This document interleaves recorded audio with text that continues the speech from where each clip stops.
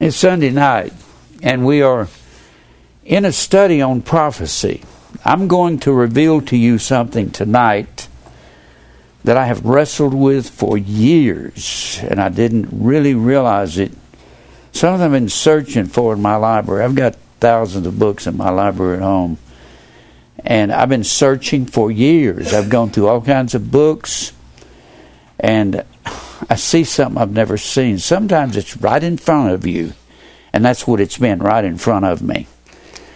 Oh, y'all have to excuse me. I got a hurt knee here. And I'm going to show you some things, particularly in Ezekiel. Ezekiel, the 39th chapter. I've been looking at something there, and I want to look at some things that I've never explained, and I'm learning still. I'm talking about the end of time. Ooh. The end of time. What are the signs that we're at the end of time? You got two problems that people wrestle with. You've got Israel and spiritual Israel, the church. And we are spiritual Israel. It don't matter what preachers say. When the Bible says that circumcision is of the heart, anytime the Bible mentions circumcision in the New Testament or even in the Old, it's talking about Jews. It's talking about Israel. And Paul tells the people at Rome, circumcision is of the heart. A Jew is of the heart. It doesn't matter what race somebody is. It doesn't matter what color they are. What matters is a man's heart if it's fixed with God. And God is the only one that fixes it. Well, there's some things I have wrestled with about the end concerning Israel and spiritual Israel. How can you tell we're at the end of time? I believe that literal Israel will have a war, and they're gathering like storm clouds over there right now in Israel. You've got their enemies of Israel have always been their enemies. You've got Israel, and here's Israel. Here's Syria right here. That's the enemies of Israel. They've always been. You've got right above Israel, you've got Lebanon, the ancient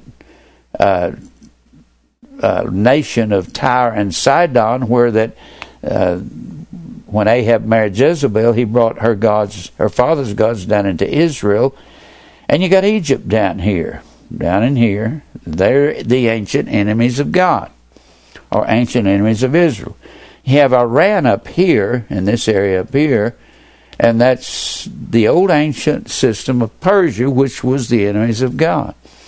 And then you have down here Iraq, that was the old ancient kingdom of Babylon. The Babylonian Empire kind of covered all this area here, and the Persian Empire, which is Iran, they covered this over in this area here.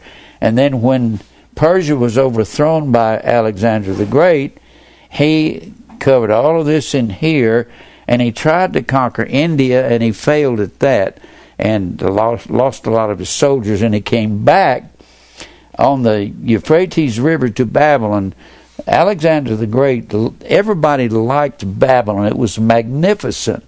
A great city, about 14 miles on each side, square, straddling the Euphrates River, and it had all these waterways and all of these this plumbing where they would run water all through there. And they had what they call the Hanging Gardens of Babylon. The Hanging Gardens were one of the 7 ancient wonders of the world, because it looked fantastic when you was coming across the desert. You'd see this great big square city, 14 miles on each side, and had walls about 375 feet high, and then the walls went down into the river nearly 400 feet, and the river ran around it and ran through it. And they said, we can't be conquered until the Persian king came up north on the Euphrates above Babylon and ran the river out here in the desert, into the Arabian desert.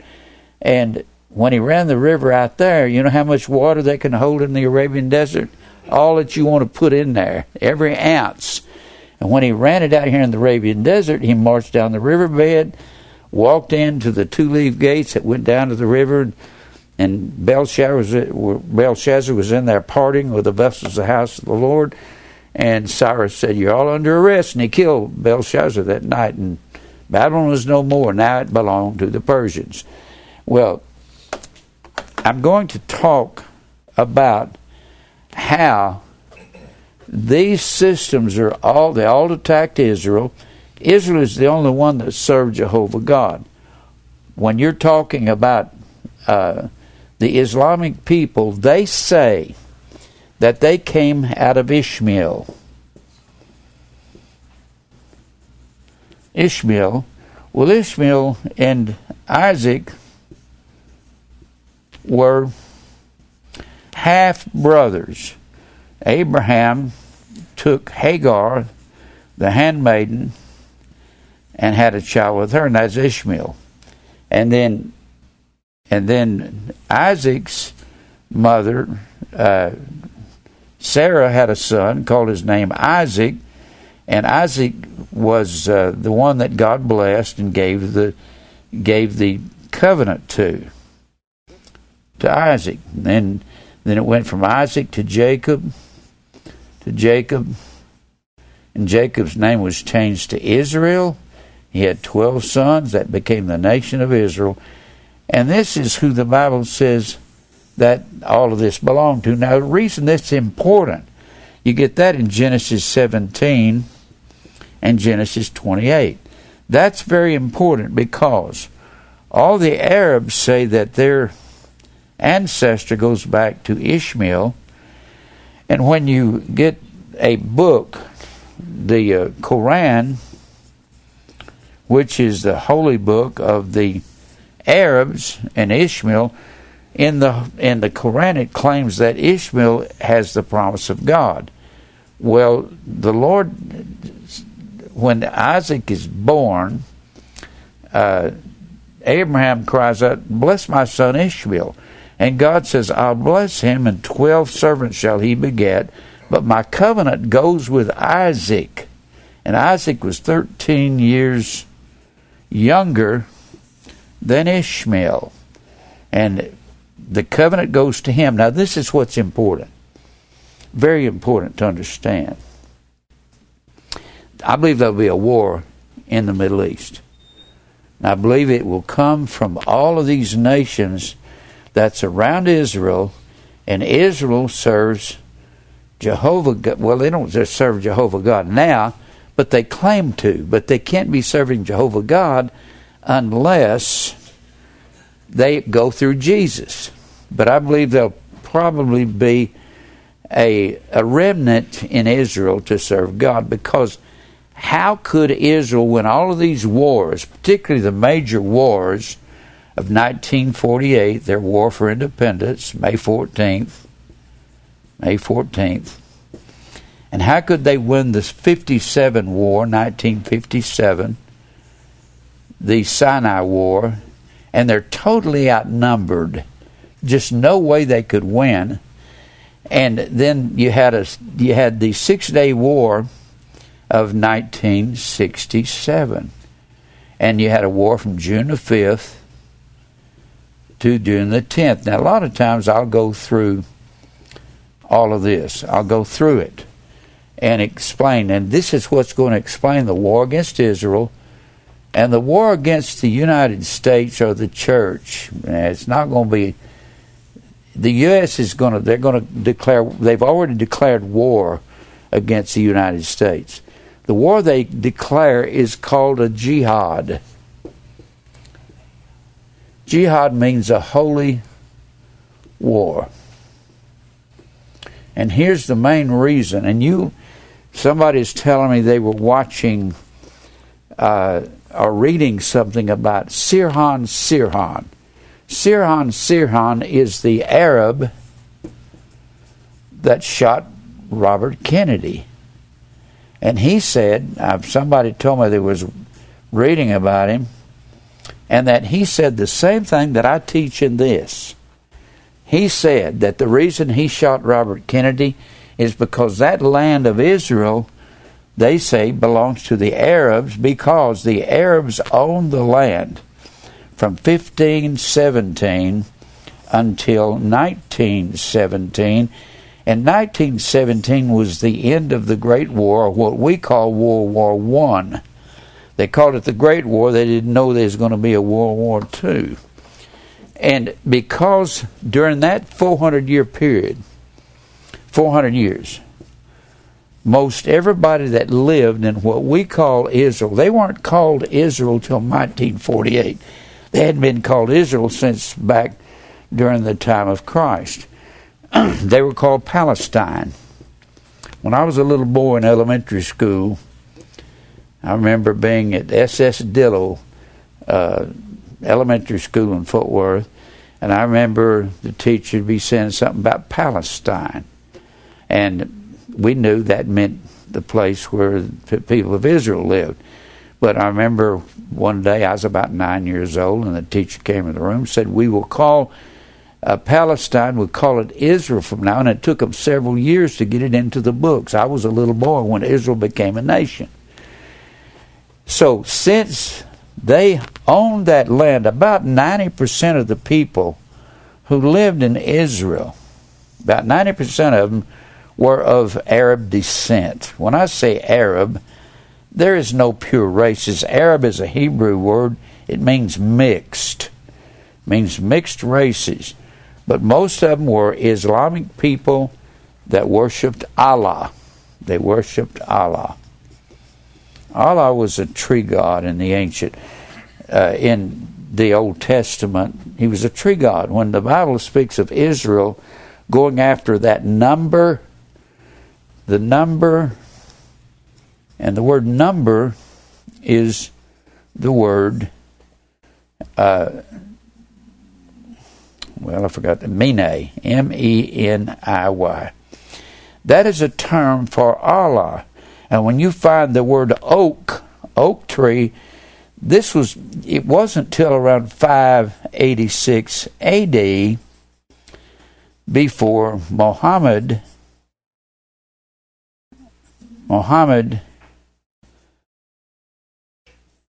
started Islam. But what he did, he brought all of these old moon goddesses and moon gods, brought them into one nation, brought them into one God. He incorporated into one God in Islam, and he was the Constantine of Islam. You could call him that, because Constantine tried to amalgamate all the Christianity together. So about 90% of the people that lived in what we would call Israel, they called it Palestine for 400 years. When a man named General Allenby, he was of the British Commonwealth. Now, a lot of people don't know who the Allies are or the Axis powers were. The Allied powers were, in World War II, was the United States, France, Great Britain. These were our allies. The Axis powers was Germany with Adolf Hitler. The Axis powers were Mussolini with Italy. The guy with Spain, what was his name? I can't think of it. Francisco Franco. He was with Hitler. In fact, he got away after the war and should have been executed. So should Pope Pius XII. It was General Dwight D. Eisenhower that got Pope Pius XII off the chopping block, because he said it wouldn't be to the advantage of all the Catholics in America.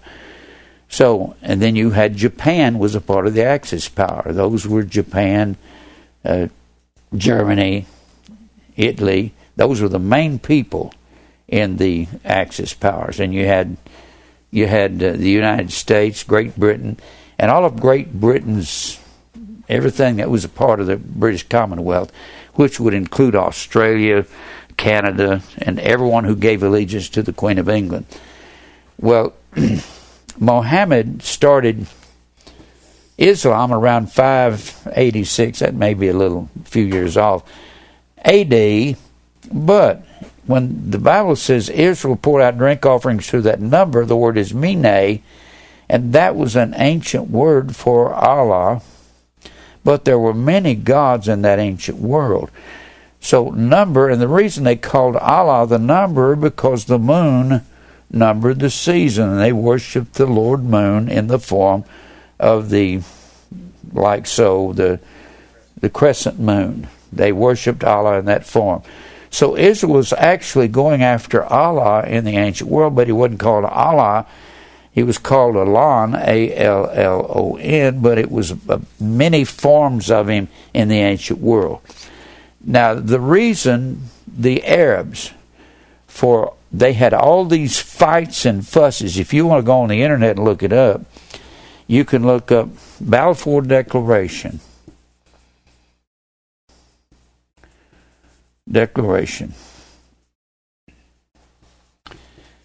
And this man Balfour was the ambassador to Israel. He was a British ambassador, and he made a declaration, and he said that they were going to watch over Israel and the surrounding nations that were their enemies.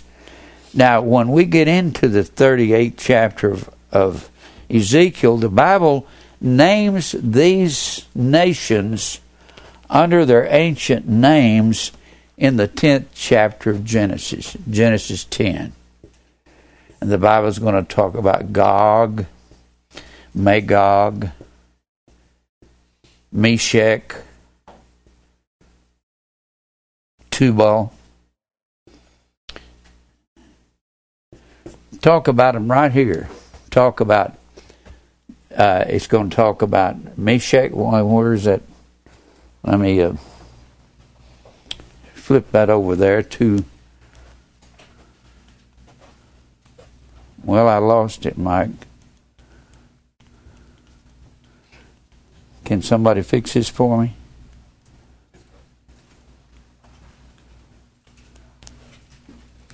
You know how to... Yeah, I know you know how to fix it. All right.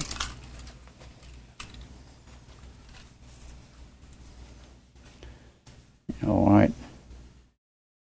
Just probably stop the turn, close the PowerPoint on the laptop and open it up again. Okay. I hate to take this much time if we can't do it.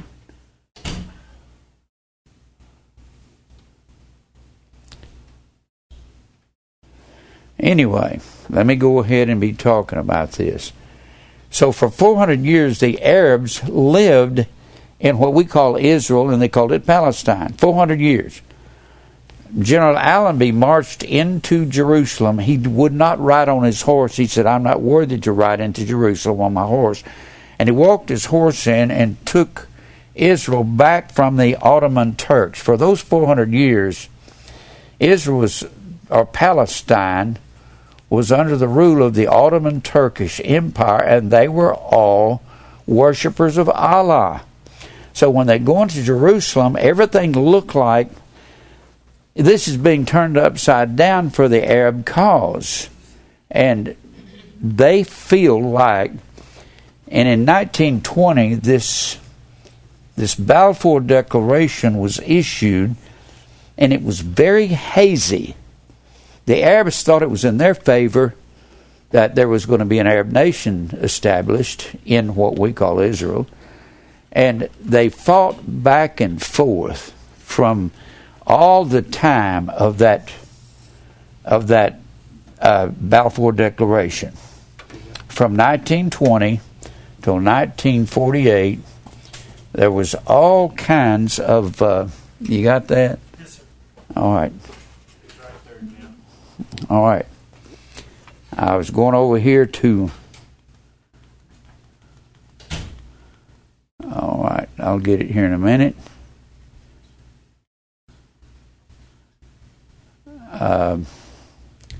That's not it. Here it is. Yeah. I'll get back to that in a minute. Now, Sirhan said the reason he shot Bobby Kennedy was because we had stolen the land, and the United States was behind this.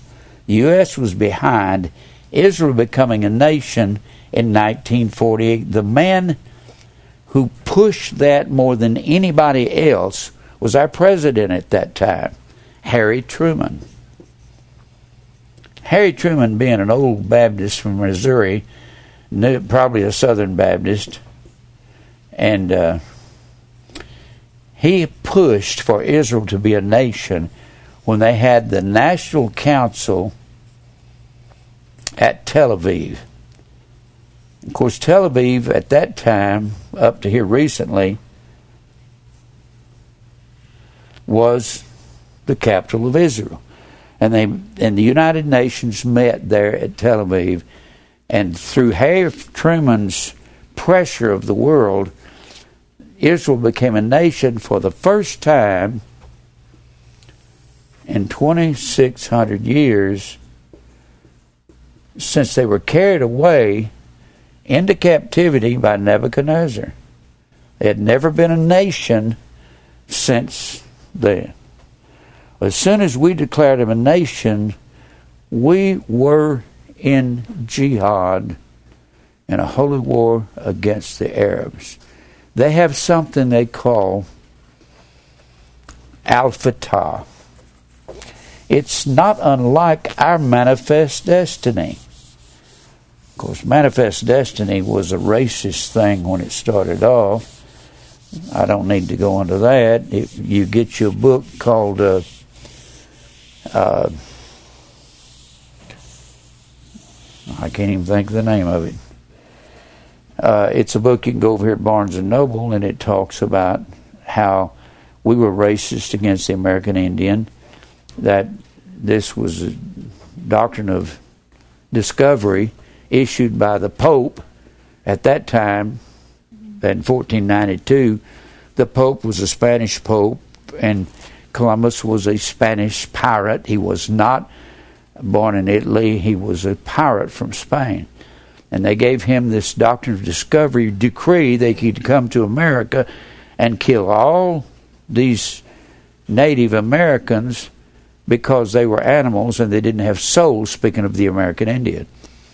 And so he was behind it. So was Jefferson.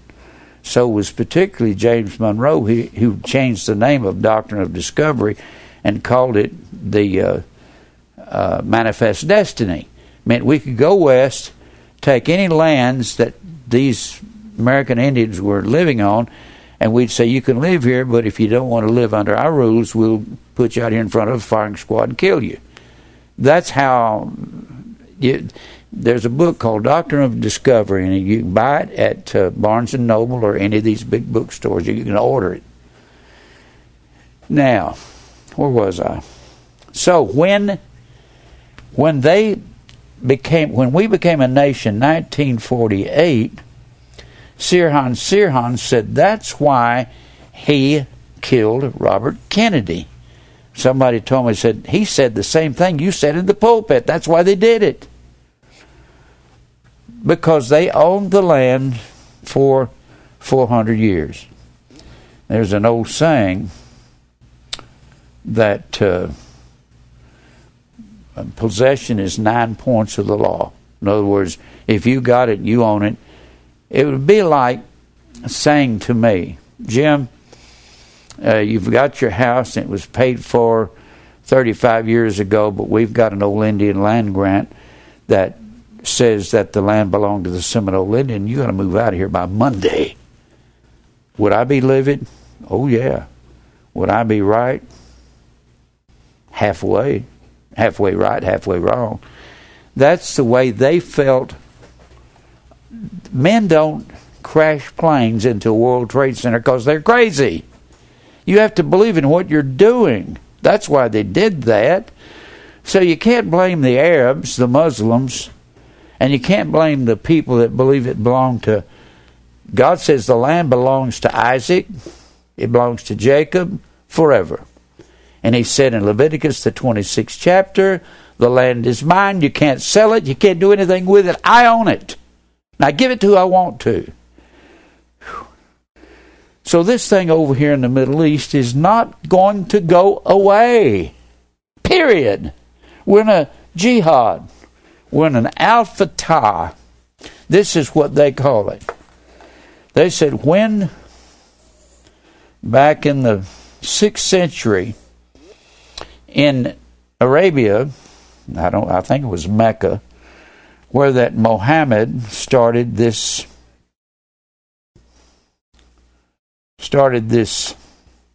thing called Islam, that anyone who got in the way of the advancement of Islam and Mohammedanism, you place yourself automatically in jihad against all the Arab nations. That's why the Arabs are not only against Israel, they're against us. That's why they attacked the World Trade Center. There wasn't one of these... I did a study on all of the imaginary things they said happened at the World Trade Center. And in fact, I got a book in my library by Mechanics Illustrated, and they investigated everything that they said trying to put this off on the United States crashing a plane into the World Trade Center. That's the stupidest thing I've ever heard. They said the popular mechanics had no axe to grind with anybody. They investigated everything and said all of that is a superstitious nonsense about how the United States would do that and how they would hide this from everybody. That show you how crazy that is. I've said this before. I can't get 3 people in Grace and Truth Ministries to keep their mouths shut about anything. So if I don't want somebody to say something, I don't tell them. How can you get all the people supposedly that they took those planes and they crashed one of them in the ocean and everybody that was on it, they told them to be quiet, don't tell anybody about it. The one that crashed in Pennsylvania was a farce, and the pilots were in on it. And how can you do this with everybody? And how can you go out there and crash up the World Trade Center and let all these innocent people die, and your government... First of all, George Bush at that time didn't have sense enough to hide anything like that. Nobody does. No one. But we placed ourselves in jihad 1948, May 14th, and that's the reason for all these wars. And Israel has been completely overwhelmed. So I believe there'll be a war against the church and against Israel. I've been coming to the conclusion, it's taken me a long time to understand Ezekiel. Ezekiel, the 48th chapter. Not 48, I don't know what in the world I'm talking about. 38th chapter. And the 40th chapter, not 40, what's wrong with me? 39th chapter repeats some of the things in the 38th chapter. Now let's go back over to... I'm going to be saying this the best I can, because there's so much to this. It's what's going on right now in Israel. I keep saying this thing has to end before long. It can't keep going. The Bible says evil men and seducers shall wax worse and worse. It's going to get worse and worse. The people I'm concerned about are the kids, my grandkids, your kids. We got to teach them everything we can, because this thing is going to get bad before it's over with. If you picked up somebody out of 1955 when I was 16 years old and set them down in this world today and educated them for a week, they'd have a nervous breakdown and said, what in the world is going on in the world? They wouldn't believe that we had legalized abortion. They wouldn't believe that they had legalized homosexual marriages. And I hadn't even heard of the word homosexuals in the mid-50s when I was a teenager. Never heard of it. We'd call somebody a sissy, but we didn't call them a homo. We didn't know what the word meant. We're so off the end of the earth. This has to really get bad. Now, let's go back over to the 38th chapter and we'll review a little here, because this is what's happening, folks. There's going to be a war against Israel. I believe that because that's what the Bible says. And when you get to Ezekiel 38, I've been thinking about why would they rename these lands so that people couldn't recognize where they were. This makes you want to find out where it is. They can't go along with the current modern names of the Middle Eastern people, because the names of these countries have changed since they originally started. They've changed them. They changed Yugoslavia and Hungary to Herzegovina and the other names I can't even think of them right now. They've renamed them, and if you study in the future about Yugoslavia and Hungary, the kids in school are not even going to know what you're talking about. So when God has given us a permanent name for these people, and it's been the names of the men. It's going to take me a while to get through this. Go back here to the 38th chapter of Ezekiel. 38th chapter. And the word of the Lord came unto me, saying, Son of man, set thy face against Gog, the land of Magog, and the chief prince of Meshech and Tubal. Gog and Magog was the Caucasus Mountains between the Caspian Sea and the Black Sea. They called their mountains Magog. Let me read this to you again. This is not so hard to find. All you have to have is a set of McClintock and Strong and look up Gog and Magog. And this is what it'll tell you. And you know, a lot of other men, you can read these chapters and they won't even mention this because they don't have those dictionaries. Those encyclopedias were printed in the 1800s. But we don't print all. I guess they thought Gog and Magog wasn't important anymore, so they quit publishing Gog and Magog and a lot of other information in the 1800s. When they started putting out new encyclopedias, then the Zondervan's Pictorial Encyclopedia, I'm not saying there's something wrong with those. They have more modern information. But Gog and Magog or any other materials that you need, if you're looking up Pleiades, when the Lord tells Job, can you bind the sweet influences of Pleiades and loose the bands of Orion? Pick up your McClintock and Strong and look up Pleiades and look up Orion. It'll tell you what it is. It has to do with the fruits ripening in the spring. And I'm not going to go any further than that. Now, here's Gog. As to the signification of Gog, it appears to mean a mountain or the Caucasus Mountain. And it comes from the word Ko, K-O-H. What they did is they hardened the consonant, K-O-H, and hardened the consonant to G-O-G. Gog, Cog, Ka. And the Caucasus Mountain, Gog, the Caucasus Mountains are here between the Black Sea and the Caspian Sea. You can't see them right here. I've got it on some of the other maps. But they run right there between. And that's the Assyrian, the head of the Assyrian empires. The Assyrians lived there, and they were barbaric people. They were Caucasians, the most barbaric people that ever lived on the face of the earth. And before them were the Scythians. The Scythians were just cruel people. They were all Caucasians.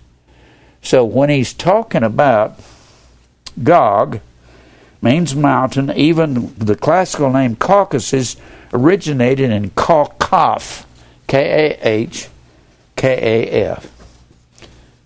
K-O-H-K-A-F. Kaf. And they hardened the consonants to Gog. When you think of Gog and you listen to some old preacher trying to talk about Gog, this is the Antichrist, and he starts yelling and hollering. And well, it may be, but what I heard about it is crazy. The Caucasus is the chief seat of the Scythian people. These people settled in Caucasus Mountains directly north of Israel in the upper Mesopotamia.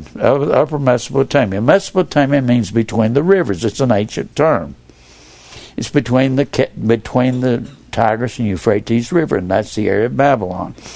And further north, between the Caspian Sea and the Black Sea, which is currently called Armenia or Georgia, a state of the now defunct Soviet Union. The hardening of the last sound H into a G, Gog, we get Ka from Ka, seems to have taken place early, when the name had already become that of a people. The other names, Magog and Agag, arose. Agag was the king of the Amalekites that Saul brought back with him when he went down to attack Amalek in that 15th chapter of 1 Samuel. I'll get it right in a minute.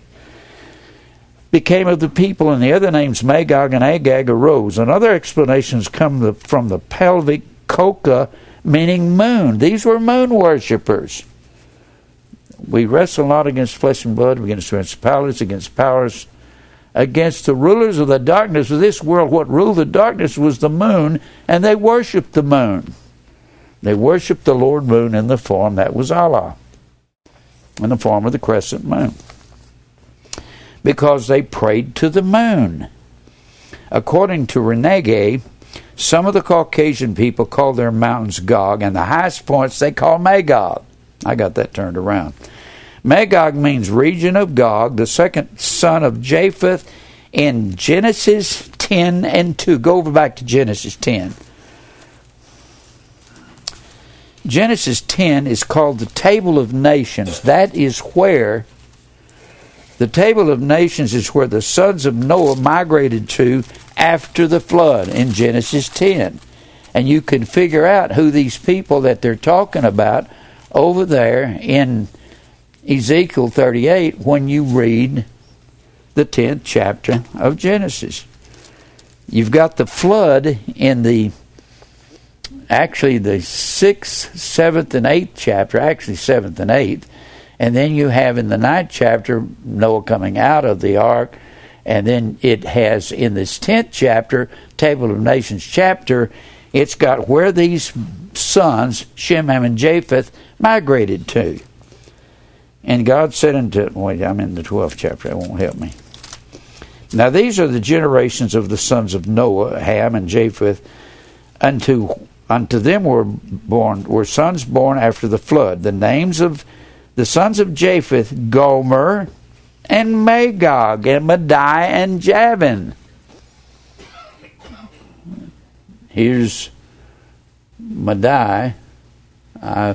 There's Tubal, Meshach, Teres, Madai over here in Upper Assyria. This is the way to put it down so nobody will forget who it is. In the event they start changing the names of nations, so God just gives them their original names. And he says, Madai, Magog, Javan, Tubal, they're not any different than us. They named their towns and cities and areas after their children, like Nashville, Hendersonville. These are named after the Henderson family and after the Nash family. I was raised in Fort Worth. Worth was the name of an old people back in the 1800s. Every place is named after their sons. That's what they... Washington, D.C. is named after George Washington.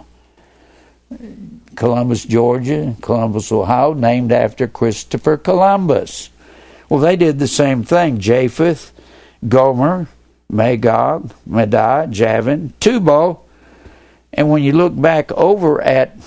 I'm not going to go through all of these, but you'll find these sons of Shem, Ham, and Japheth. They've got these names Let's go back to the 38th chapter. 38th chapter of Ezekiel. If people look in their Bibles, they can find out where these things are. Look in your concordance and look these names up. Now, I got this map out of an old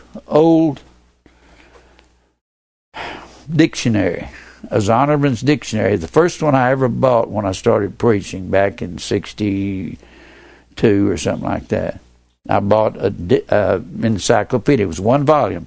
Now they've got 6 or 7 volumes of the Zondervan encyclopedia. And this is the only place I've ever seen this. Never saw it anywhere else. So you got these sons of Japheth and Shem and Ham. Shem migrated down here to Babylon. They landed in the mountains of Ararat, A-R-R-A-T. A-R-R-A-T. And Ararat was a chain of mountains, and Japheth, the eldest, migrated up here, and the Caucasians come out of him, and then Ham migrated down here to Mizraim, Put, down here Cush. Cush was the grandson of Ham, and then all of these, Madai, Magog, Gomer was one of the sons of, and that's up in Russia. This is Russia up here. If you leave Israel, you go straight up between the Black Sea and the Caspian Sea, you'll hit Moscow right up there. That's why when they declared Israel a nation, you heard about all these Jews coming back from Russia. Well, that's where they went to when they were carried off into Assyria. They went down here when Babylon carried southern Judah. They ended up down here in Babel on the Euphrates River. Here's the Tigris, here's the Euphrates. Like I said earlier, Mesopotamia means between the rivers. It means down here in Babylon, or what we call Iraq. So when you find these people attacking Israel at the end of time, here's their original names right here. Right here in the 10th chapter of Genesis. Just go back, research back there. Now, let me finish reading this. Magog means region of Gog, the second son of Japheth, in Genesis 10 and 2, and 1 Chronicles 1 and 5. Noble historian says that Magog comes from the Sanskrit ma, or maha, meaning great, and a Persian word signifying mountain, great mountain.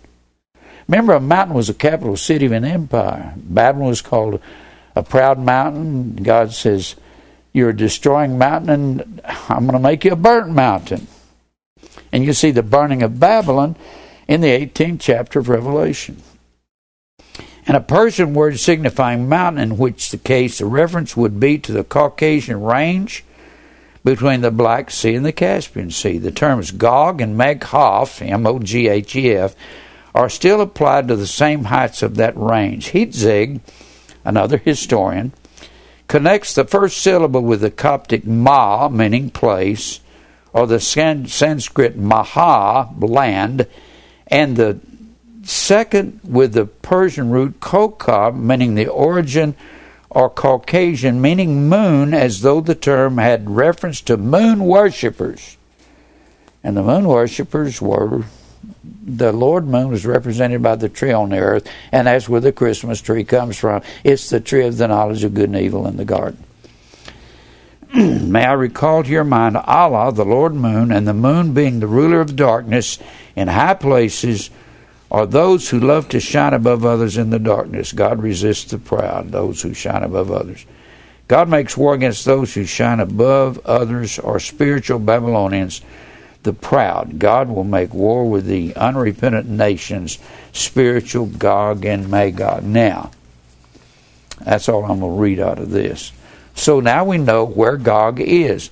But Gog is a picture of the worldwide Babylonian system at the end of time. Babylon is a destroying mountain. Babylon was founded on let us make us a name ourselves. It was on pride. They said, we'll make up our own doctrine, our own name, our own authority. The word is Shem. It means authority. So we'll make up our own doctrine, and that's what's happening in the world today. Today, you see Babylon destroyed in the Old Testament, Jeremiah, the 50th and 51st chapter. And you see Babylon at the end of time being destroyed in Revelation, the 18th chapter. And what Babylon was founded on was self or money or things and stuff.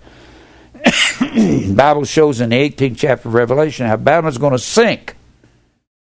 And we're on the verge of that right now, aren't we? Now let me show you something I've really learned. And all through this 38th chapter, he's talking about how Babylon's going to go down, and at the end of time, let's go back through some of this, because this is hard to explain without going through it. Now, and he says, I am against thee, O Gog, the chief prince of Meshech and Tubal. Meshech and Tubal, these two, I looked at all the maps I could find, they were both in the beast system, Babylon, Persia, Greece, Rome. Well, the chief prince of Meshech and Tubal wouldn't be one of the Caesars. Who would be leading all these people against Israel? Satan. The chief prince would be Satan. So God, Satan meaning adversary. So let's read here. I will turn thee back, Gog, with all of these men, and I'll put hooks in your jaws. In that day and time, when they would conquer a king, they would run a hook up through this soft part of his bottom of his jaw, pull it out of his mouth. First thing they'd do is cut off his thumbs and his great toes, because he could not wield a weapon with no thumbs. He couldn't have any balance without his big toes, and he couldn't get in battle and fight. And some of those guys could pull an army together. Some of those great leaders could pull an army together overnight, but they couldn't without their big toes and their thumbs. They'd run a hook in their jaw, put them under their tables, and once in a while some great famous king throw them a scrap of meat or some bread or something. And God says, I'll put hooks in your jaws. Because that was their practice. That's what they did. And I will bring thee forth all thine army, horses and horsemen. Now you got to understand, if this is at the end of time, and it is, the way they would express it, they would express it in their terms, their terminology. Their danger that they had was armor and swords and bucklers and shields, and that was their method of fighting. You could actually substitute tanks and all these super weapons that they've got. You could put that in here instead. Let's read it. Even a great company with bucklers and shields, and all of them handling swords. Persia. Oh. Persia. Over here. Ethiopia. Down here. Well, these are all the people that have been the ancient enemies of Israel. So God says, now it's something you need to understand. These people have individually attacked Israel, but never collectively as a confederacy have they all gotten together to attack Israel. This right here says they're all going to pull together and attack Israel. They're on the verge of that right now. That Ahmadinejad said if they develop in Iran nuclear power, he said they're going to do an unprovoked attack on Israel. And why do they do that? Because they believe they're right. They believe the land belongs to them. And we took it away from their brothers when we declared Israel a nation, and Truman was behind it. Harry Truman is somewhat of a hero in Israel. He wasn't here. He was just another president.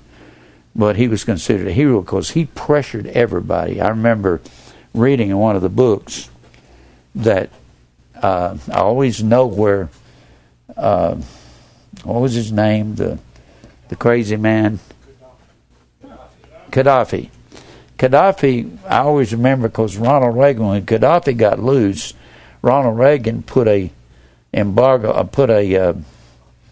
blockade across this bay right here, and Gaddafi was ruling here in Libya. And I remember that. That's how I remember that little bay there being Libya, because Ronald Reagan blocked it. Now, let's read on. Persia, Ethiopia, Libya. I just got through talking about that. These are all God's enemies, all of Israel's enemies. The Bible says they're going to attack. They've never done it before. Never done it before. Collectively. They've individually attacked Israel, but never as one unit. That's why, and it's never happened in history. And this says it's going to happen. Gomer and all his bands, the house of Togarmah. Gomer is Russia. Togarmah. Where's Togarmah here? It's in here somewhere. Here. Togarmah. Right there.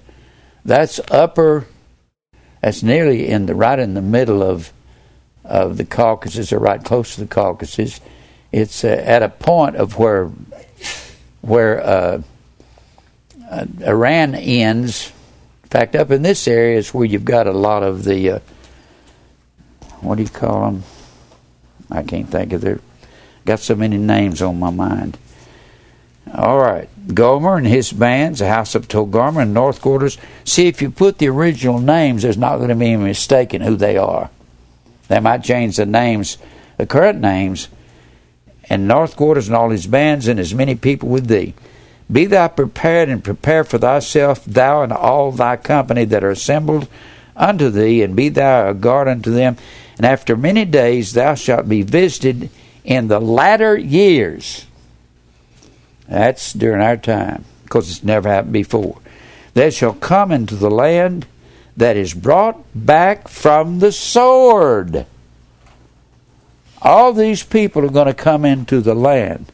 When was Israel brought back from the sword? They were under the sword for 2,600 years.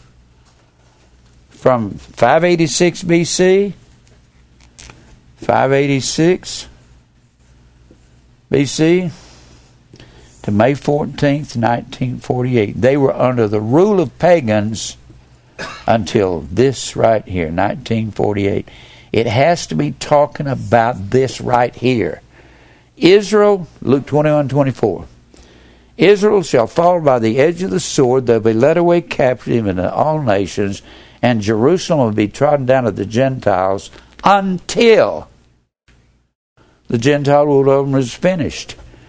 Not until 1967 war did they quit treading Jerusalem underfoot.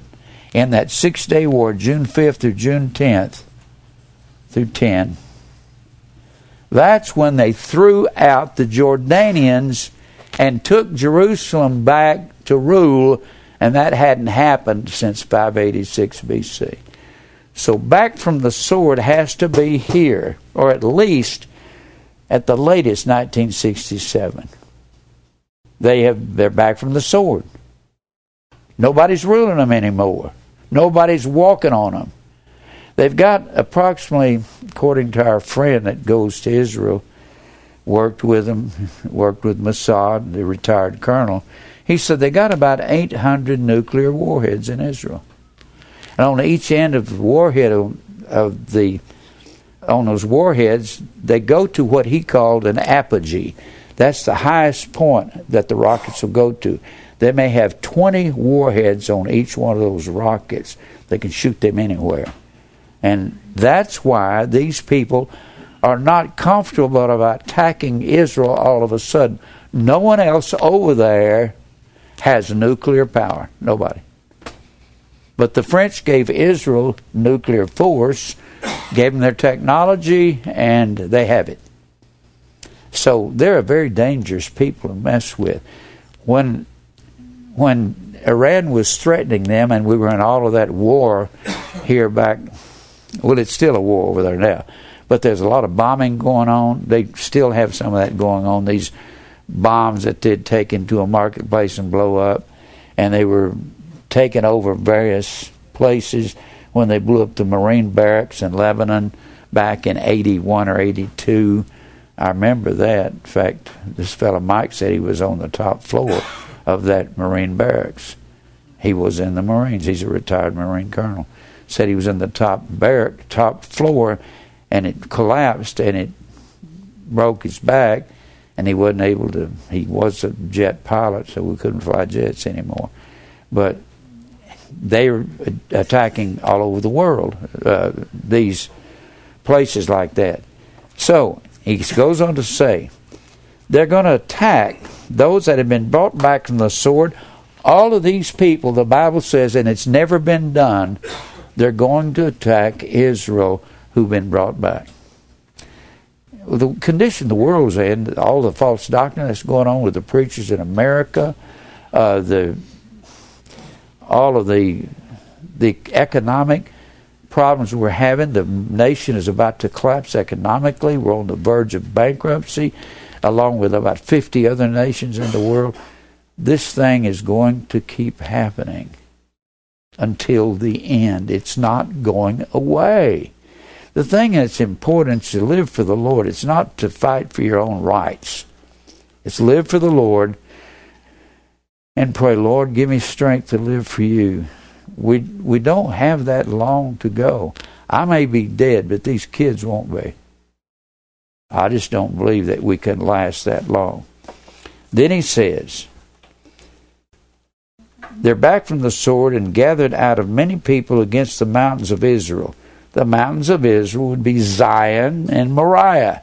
Moriah is where the temple sits. Zion is a term for Jerusalem. When the Lord told Israel, come out of Babylon, Israel, or Zion, he calls them Zion in the 2nd chapter of Zechariah, which have always waste, but it is brought forth out of nations, and they shall dwell safely of them. Thou shalt ascend. That's interesting.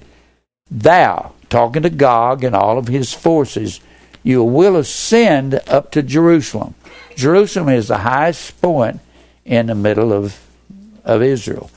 You have to go up to go to Jerusalem. So this is actually talking about literal Jerusalem. And they shall ascend and come like a storm.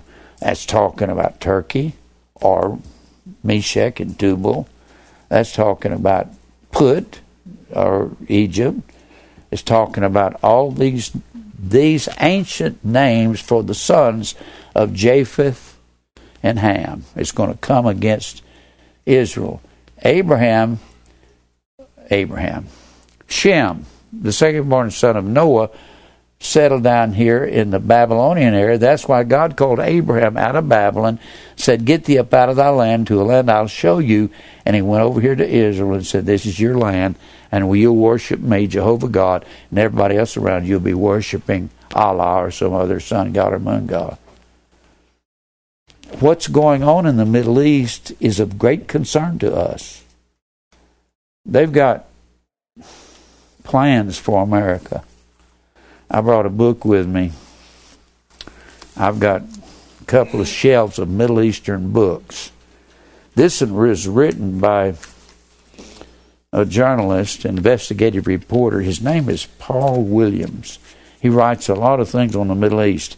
He's written some books that he puts his life in jeopardy to get the information. If they catch him, they'll put him to death. And this book is about the nuclear suitcases.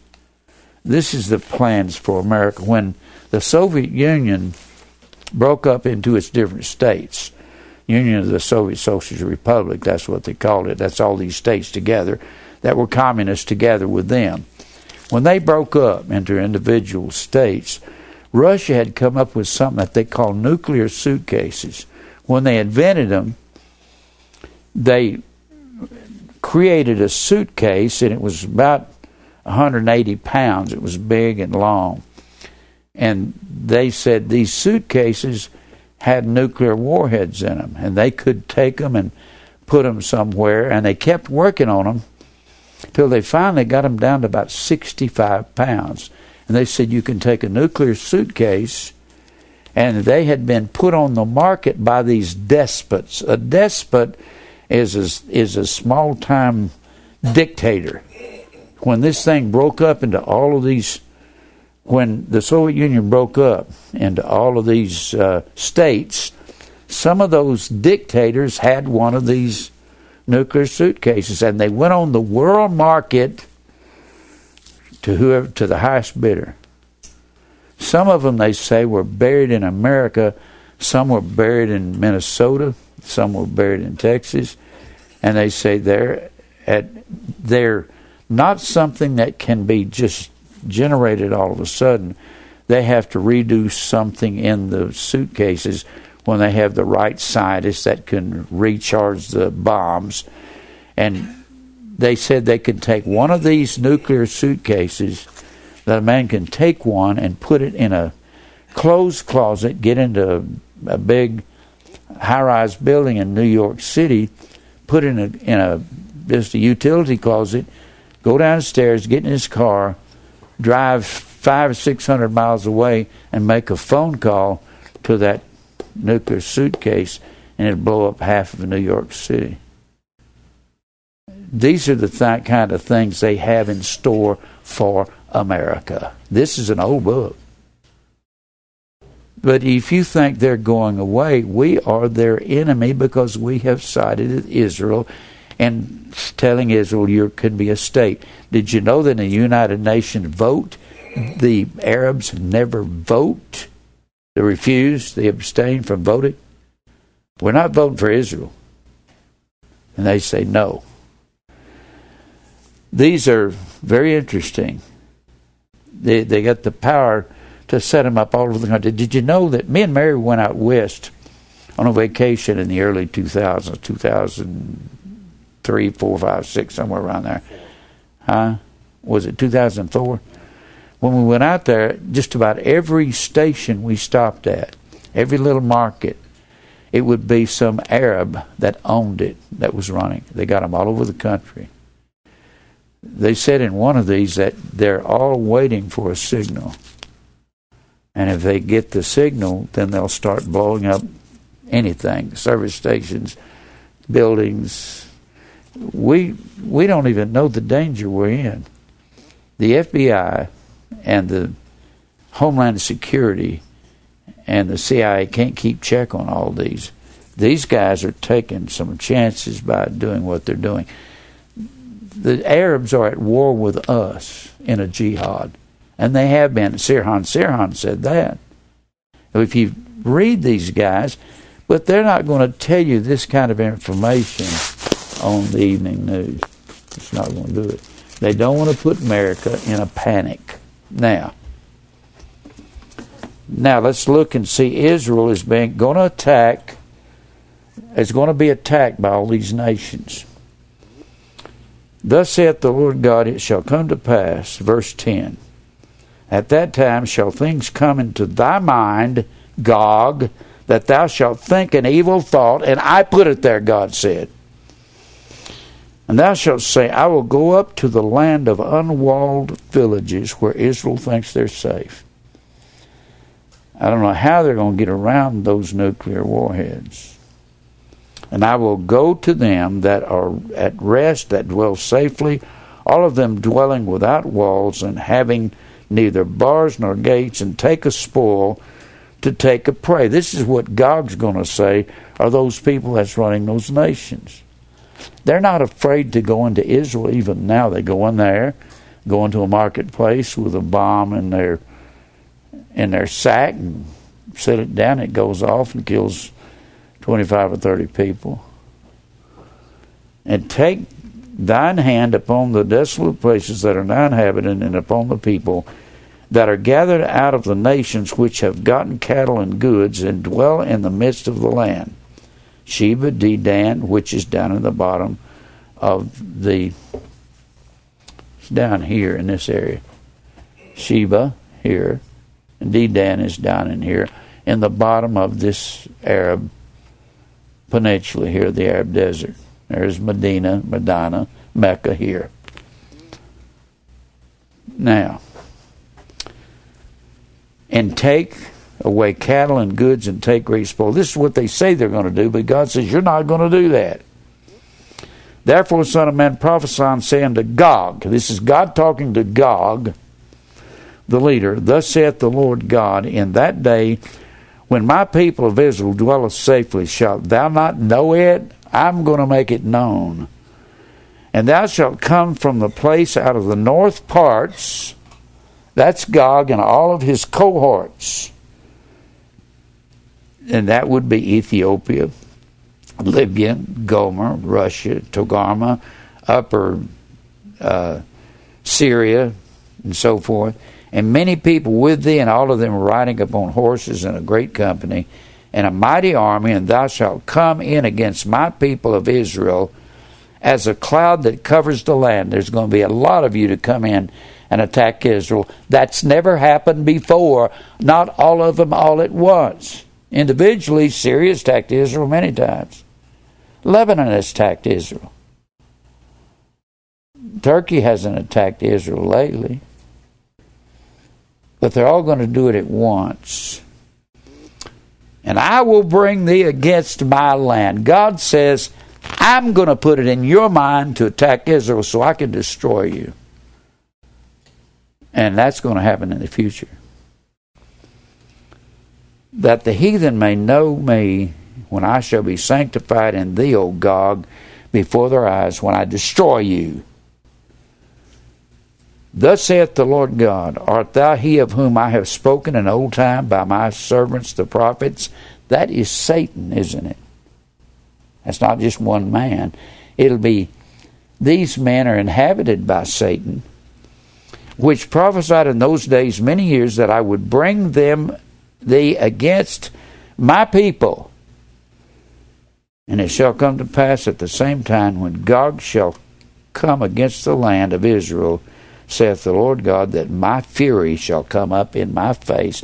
I will get red in the face at all these people that are going to attack Israel. For in my jealousy and in the fire of my wrath have I spoken. Surely in that day there shall be a great shaking in the land of Israel. And the fishes of the sea, and the fowls of heaven, and the beasts of the field, and all creeping things that creep upon the earth, and all the men that are upon the face of the earth, shall shake at my presence, and the mountains shall be thrown down. Remember, mountains were leaders in capital cities of empires. And the steep places shall fall, and every wall shall fall to the ground. There has to be an elect group in literal Israel, if this is literal. And like I said, those 4 great wars, Israel won overwhelming victories in the 1948 Revolutionary War, 57 the Sinai War, 67 the Six-Day War, and 73 the Yom Kippur War. Israel didn't have a chance. In 1948, remember, 45 million Arabs declared war against 250,000 Jews. No way they could have won, but they did. And I will call for a sword against Gog throughout all my mountains, saith the Lord God. Every man's sword shall be against his brother. I will plead against him with pestilence and with blood, and I will rain upon him and upon his bands and upon the people that are with him, and overflowing rain, great hailstones, fire, and brimstone. Thus will I magnify myself and sanctify myself. I will be known in the eyes of many nations, and they shall know that I am the Lord. Now, let me get started again in the 39th chapter. How much time do I have, Mike? 25. He repeats the things that he says at the first part of the 38th chapter. He's against Gog. He's against everybody who's against his Israel. Therefore, thou son of man, prophesy against Gog, and say, Thus saith the Lord God, Behold, I am against thee, O Gog, the chief prince of Meshech and Tubal. It's actually be the leader of the world system that's controlled by Satan. And I will turn thee back and leave but the 6th part of thee, and will cause thee to come up from the north parts, to come up to Jerusalem from northern parts. They'll have to come up because Israel has a higher elevation. or Jerusalem does, and will bring thee upon the mountains of Israel. I will smite thy bow out of thy left hand.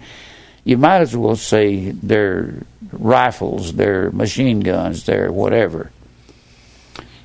And the arrows to fall out of thy right hand, and thou shalt fall upon the mountains of Israel, thou and thy bands, and the people that is with thee. I will give thee unto the ravenous birds of every sort, and to the beasts of the field to be devoured.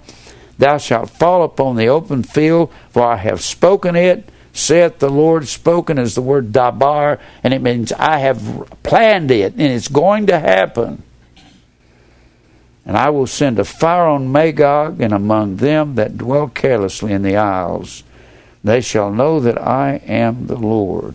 So will I make my holy name known in the midst of my people Israel, and will not let them pollute my holy name any more.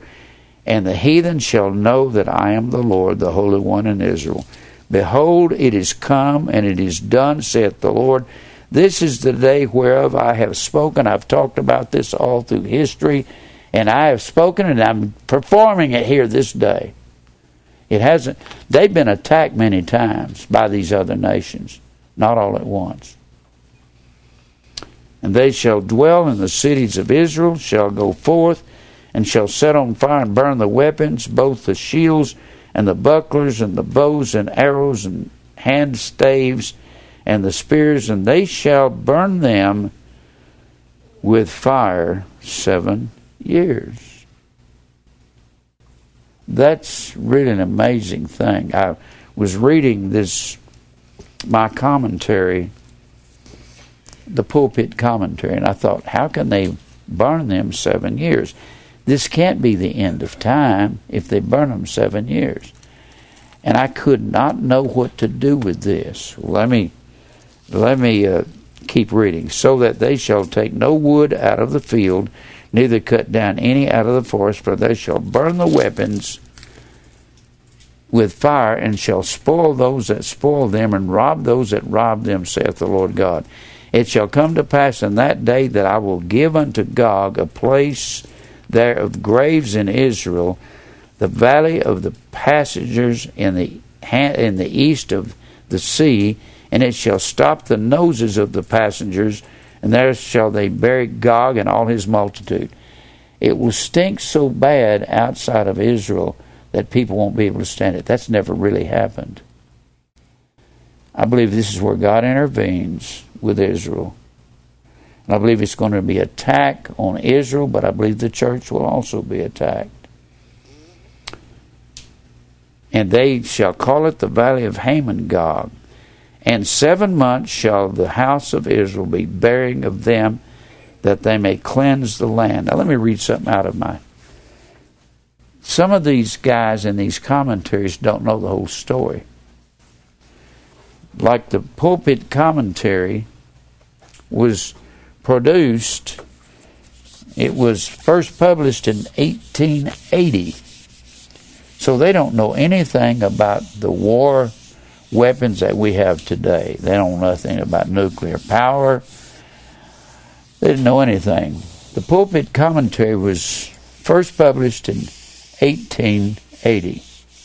It took 30 years to put it together. So they had 100 contributors to the pulpit commentary, and it took 30 years to write it and produce it.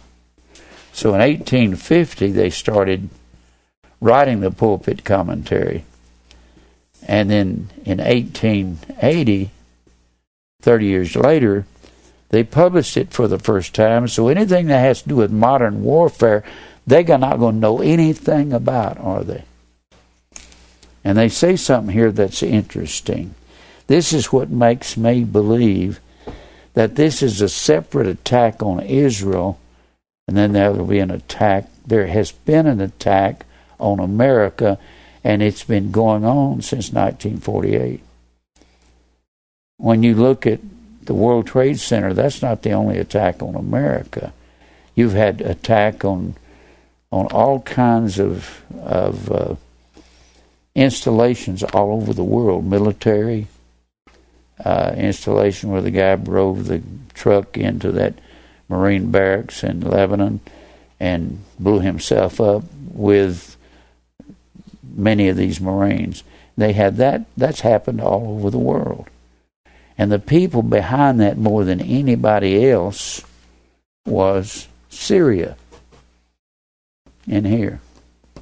Syria had, they've had a couple of leaders, father and son, that were terrorists, and they bombed a lot of the cafes, and the different Arab peoples are given instruction. They haven't stopped on their instruction because you hadn't heard of it in the last 2 days or 3 days or 5 days or a year. They hadn't stopped any of their war with America. It's going to be on until the end. We have not seen what's going to happen in this nation yet. When the Bible says over here in Matthew the 24th chapter, it says here, and you say, Jim, do you like to scare people? I want you to be prepared, because some things are going to happen to this nation before it's over with. I believe we'll see martial law in the streets. I'm not trying to be a doomsday prophet. I believe according to the Word of God, it's going to happen. Look here in the 24th chapter of Matthew. Matthew 24. Maybe this will be a little more sobering when you read this. When he says here in verse 16, 24, let them which are in Judea run for your lives and flee to the mountains. Judea, the mountains around Jerusalem. Let him which is on the housetop not come down to take anything out of his house. Neither let him which is in the field return back for his clothes. Woe to them that are with child, and them that give suck in those days to a woman that is carrying a newborn baby, because there's not going to be any pity on you. Luke says it that way, they will not pity. But pray that your flight be not in winter, neither on the Sabbath days, because anybody that's partaken of that, where they're not going to travel on the Sabbath, the enemy will use that to come in, just like they did with Nehemiah. For there shall be great tribulation, such as was not since the beginning of the world to this time, no, nor ever shall be. There hasn't been anything in the world that's been like what's going to happen at the end of time, including Adolf Hitler killing 6 million Jews. And except those days should be shortened, there shall no elect flesh be saved. It's not just talking about no flesh, because the people that's going to be under siege is going to be the believers. There shall no flesh be saved, but for the elect's sake, those days shall be shortened. Then he goes into saying, if any man says, lo, here or there, Jesus is over here in the desert, don't you believe it? Don't you believe it when the Seventh-day Adventist said, he appeared in the desert in 1914? No, he didn't. He said, the next time the world sees me, it'll be as the lightning shines from the east to the west. Let's go back over here. There's going to be great tribulation such as has never been. If we're alive when that happens. In fact, let me read something else to you over here in 1 Thessalonians. 1 Thessalonians, 4th chapter. I didn't see how this fit in for a long time till the other day. 1 Thessalonians, the 4th chapter. 4th chapter. Chapter 4, verse 13. But I would not have you to be ignorant, brethren, concerning them which are asleep, that ye sorrow not, even as others which have no hope. Don't excessively sorrow when you see these things happening. For if we believe that Jesus died and rose again, even so, them also which sleep in Jesus, that means the dead in Christ, their bodies over in the grave, their spirits are with the Lord. Those that sleep in Jesus will God bring with him. When he comes back, he'll bring the spirits of those that have died in Christ. For this we say unto you by the word of the Lord, that if we which are alive and remain unto the coming of the Lord, that word remain is the word perileipo. That has to do with what we're talking about. P-E-R-I-L-E-I-P-O. P-E-R-I-L-E-I-P-O. means to survive. We that are surviving the great slaughter of the church. We that survive unto the coming of the Lord, what this is saying is there's going to be a great slaughter going on of the Christians, of the church. They're going to be killing us. I don't mean to frighten you. It's just that's what the Bible says. There has to be a slaughter going on. We which are alive and remain, we survive this slaughter of the man of sin. There has to be an attack on the church. He's writing this to the church at Thessalonica. Shall not go before those that are asleep, for the Lord himself shall descend from heaven with a shout. After the slaughter, and if we're alive, God's going to descend from heaven with a kaluo, K-E-L-E-U-O, war cry. Jesus is not going to put up permanently with the persecution of his people. And anyone in Israel that belongs to God is going to have to come through Jesus. According to Mike, our friend that goes over there, he said a lot of them are really inquisitive about Jesus and who he is. He told me one time, he said, you're giving them an understanding about the Old Testament has connected to the New. He said they just want to know something about what's going on. And he said you have a cult following there. Cult means to cultivate, doesn't mean occult. And he said there's people over there wanting to know what you're saying. I hope that this ministry can have a part in a conversion of people in Israel if there is truly a remnant there. It looks like there is to me. Now let's go back over here. Let's go back over here to the 39th chapter of Ezekiel.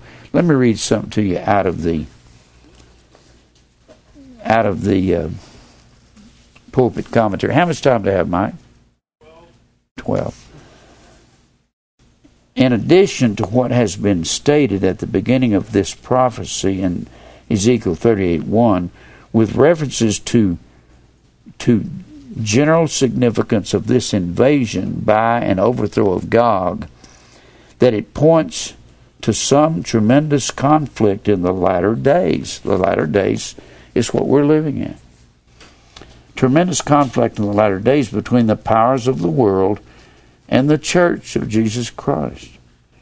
A few words may be offered in support of the proposition that nevertheless, they say there is no reason to expect that this conflict will be taken from an actual invasion of the land of Israel. You know why they said that? Because back in the 1880s when they put out the pulpit commentary, all these people were not a conglomerate. They were all like just a bunch of nomadic people back then warring with each other. They didn't have a common thing in common other than their religion, and there was no organization back in 1880 when they put out the pulpit commentary. I disagree with them on this. Now we can see all these people have, they call it a brotherhood. Everybody that's an Arab is in the brotherhood. That was an official term they give to it. If you live up here down here in Egypt, in Ethiopia, if you live in the area of the Arabian Peninsula, if you live in the area of Jordan, or if you live up here in Iraq, or you live over here in Turkey, they are an Islamic brotherhood. And they're all at war with America. Now, they may fight each other, but when we interfere over there, and we take our troops over there, they say, let's stop fighting. The Shiites and the, what's the other ones? Huh? Sunni. What? Sunni. Sunnis. The Sunnis and the Shiites are all Muslim, and they fight each other all the time.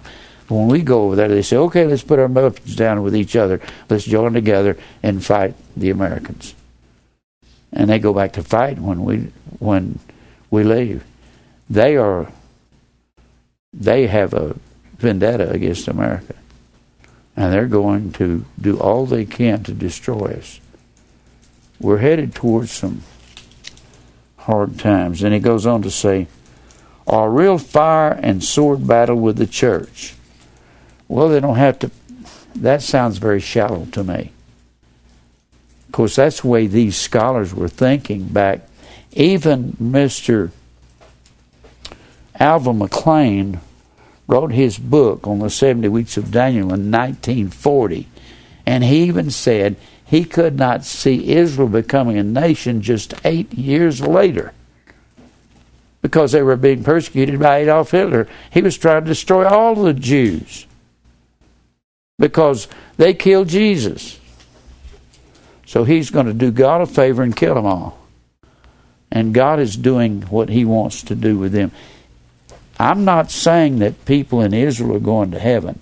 If God has a remnant there, they'll join us in the church. And it looks like he has a remnant there, especially with those wars that they had. I've got several books on those wars, and they were just literally overwhelmed. One of the things that amazed me, when they started the war for independence in 1948, declared a nation May 14th. May the 15th, all these 45 million Arabs declared war with them. And Israel had 10,000 rifles. 10,000. And everybody had 100 rounds apiece. That was it. Plus some old cannons out of World War I. They weren't supposed to win. They were supposed to lose. But they didn't. And they were outnumbered 100 to 1. Or more than that. 40, whatever, 250,000 over 45 million would be. It goes on to say here, or that God will step upon the field as a veritable flesh and blood personality. I don't know whether he will or not, but I believe they will attack Israel. Nobody could see back before Israel was declared a nation. All the time for 400 years when the Arabs were ruling that land, Israel and the Arabs were virtually at peace with one another. They weren't trying to kill each other. It wasn't until that Israel was liberated and that Balfour Declaration was issued, then they started getting hot and heavy on one another. I'm not going to read any more of this. All right. So when he says, the reason I believe there has to be an Israeli war as well as a war against the church is because he says it takes 7 months to bury their dead. Well, if it takes 7 months, that can't be the end of time. We're going to see Israel attacked before long, and we're going to use all of our détente, or whatever you want to call it, our wisdom and worldly things, to try to talk everybody back to the peace tables, and it ain't going to work. It's not going to happen. I tell people all the time, it's not going to happen. It's not going to leave. The Middle East thing is here for the duration until Jesus comes. Unless you can get one group to say, we were wrong, we apologize, we're sorry. And that ain't going to happen, is it? No way. Let's read the rest of this if we can. In verse 11, chapter 39. It shall come to pass in that day that I'll give unto Gog a place there of graves in Israel, the valley of the passengers on the east of the sea. And it shall stop the noses of the passengers, and they bury Gog and all of his multitude. That's never happened.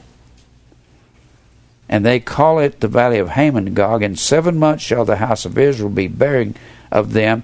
that they may cleanse the land. I didn't know what to do with that 7 months till this last week, where I said there has to be talking about two destructions.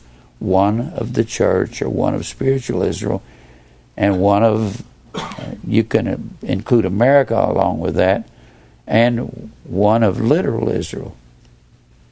Yea, all of the people of the land shall bury them, and it shall be to them a renown the day that I shall be glorified, saith the Lord, and they shall sever out men of continual employment, passing through the land to bury with the passengers those that remain upon the face of the earth, to cleanse it. After the end of 7 months shall they search. And the passengers that pass through the land, when any man seeth a man's bone, then shall he set up a sign by it, till the bearers have buried it in the valley of Haman Gog. And also the name of the city shall be Hammonah. Thus shall they cleanse the land. And the Son of Man, thus saith the Lord, speak unto every feathered fowl and every beast of the field, and say, assemble yourselves and come gather yourselves on every side to my sacrifice, that I do sacrifice for you, even a great sacrifice upon the mountains of Israel, that you may eat flesh and drink blood. Those are the same words of Revelation 18 at the destruction of Babylon. Call the fowls of the air. There won't be enough funeral homes to take care of the dead. So God says, I've got my way of cleaning everything up. Come, fowls of the air, all you wild animals, and come eat these dead kings of the earth. I don't know everything about this, but I know enough. It's very frightening what's going to happen. What's your answer? Well, there is no answer. There'll be distress of nations with perplexity. That word perplexity, aporia, means there's no way out of this. We're not coming out of it. What's your whole idea of this, Jim? I'm trying to encourage you to serve the Lord, because you don't have a lot of time to do anything else. And besides that, I got, 10, 11 years to live. I'll be 90. I'm not going to live much longer anyway. I don't have anything to lose for saying, search out the Lord. Serve God with all your heart. Let God be in all your thoughts. Do you think people are talking about that? It's in the churches. I think nobody teaching in America on the 38th and 39th chapter of Ezekiel saying it's the thing that's going to happen at the end. But I believe there'll be an attack. The fact of the 7 months, I hadn't known what to do with that. I thought it was the end of time. I didn't know what to do with the 7th month. It has to be an attack on Israel by all these people that are ganging up on them right now. But they've got something that's keeping everybody at bay. They've got nuclear warheads. This would be over quick. These Palestinians say they just want a state.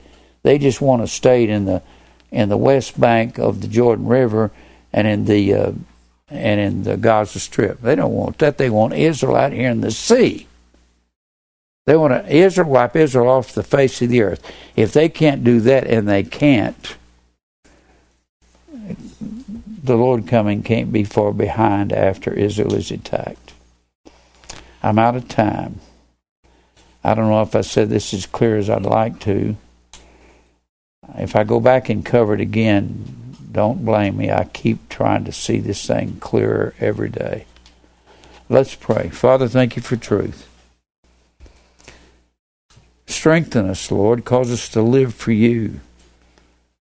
We don't have anything to live for except our brothers and sisters in Christ to strengthen each other. Thank you for the truth. Cause us to continue your work. Fight our battles. We don't want to fight nobody anymore, just to encourage the saints. We'll give you praise for all things in Christ's name. Amen.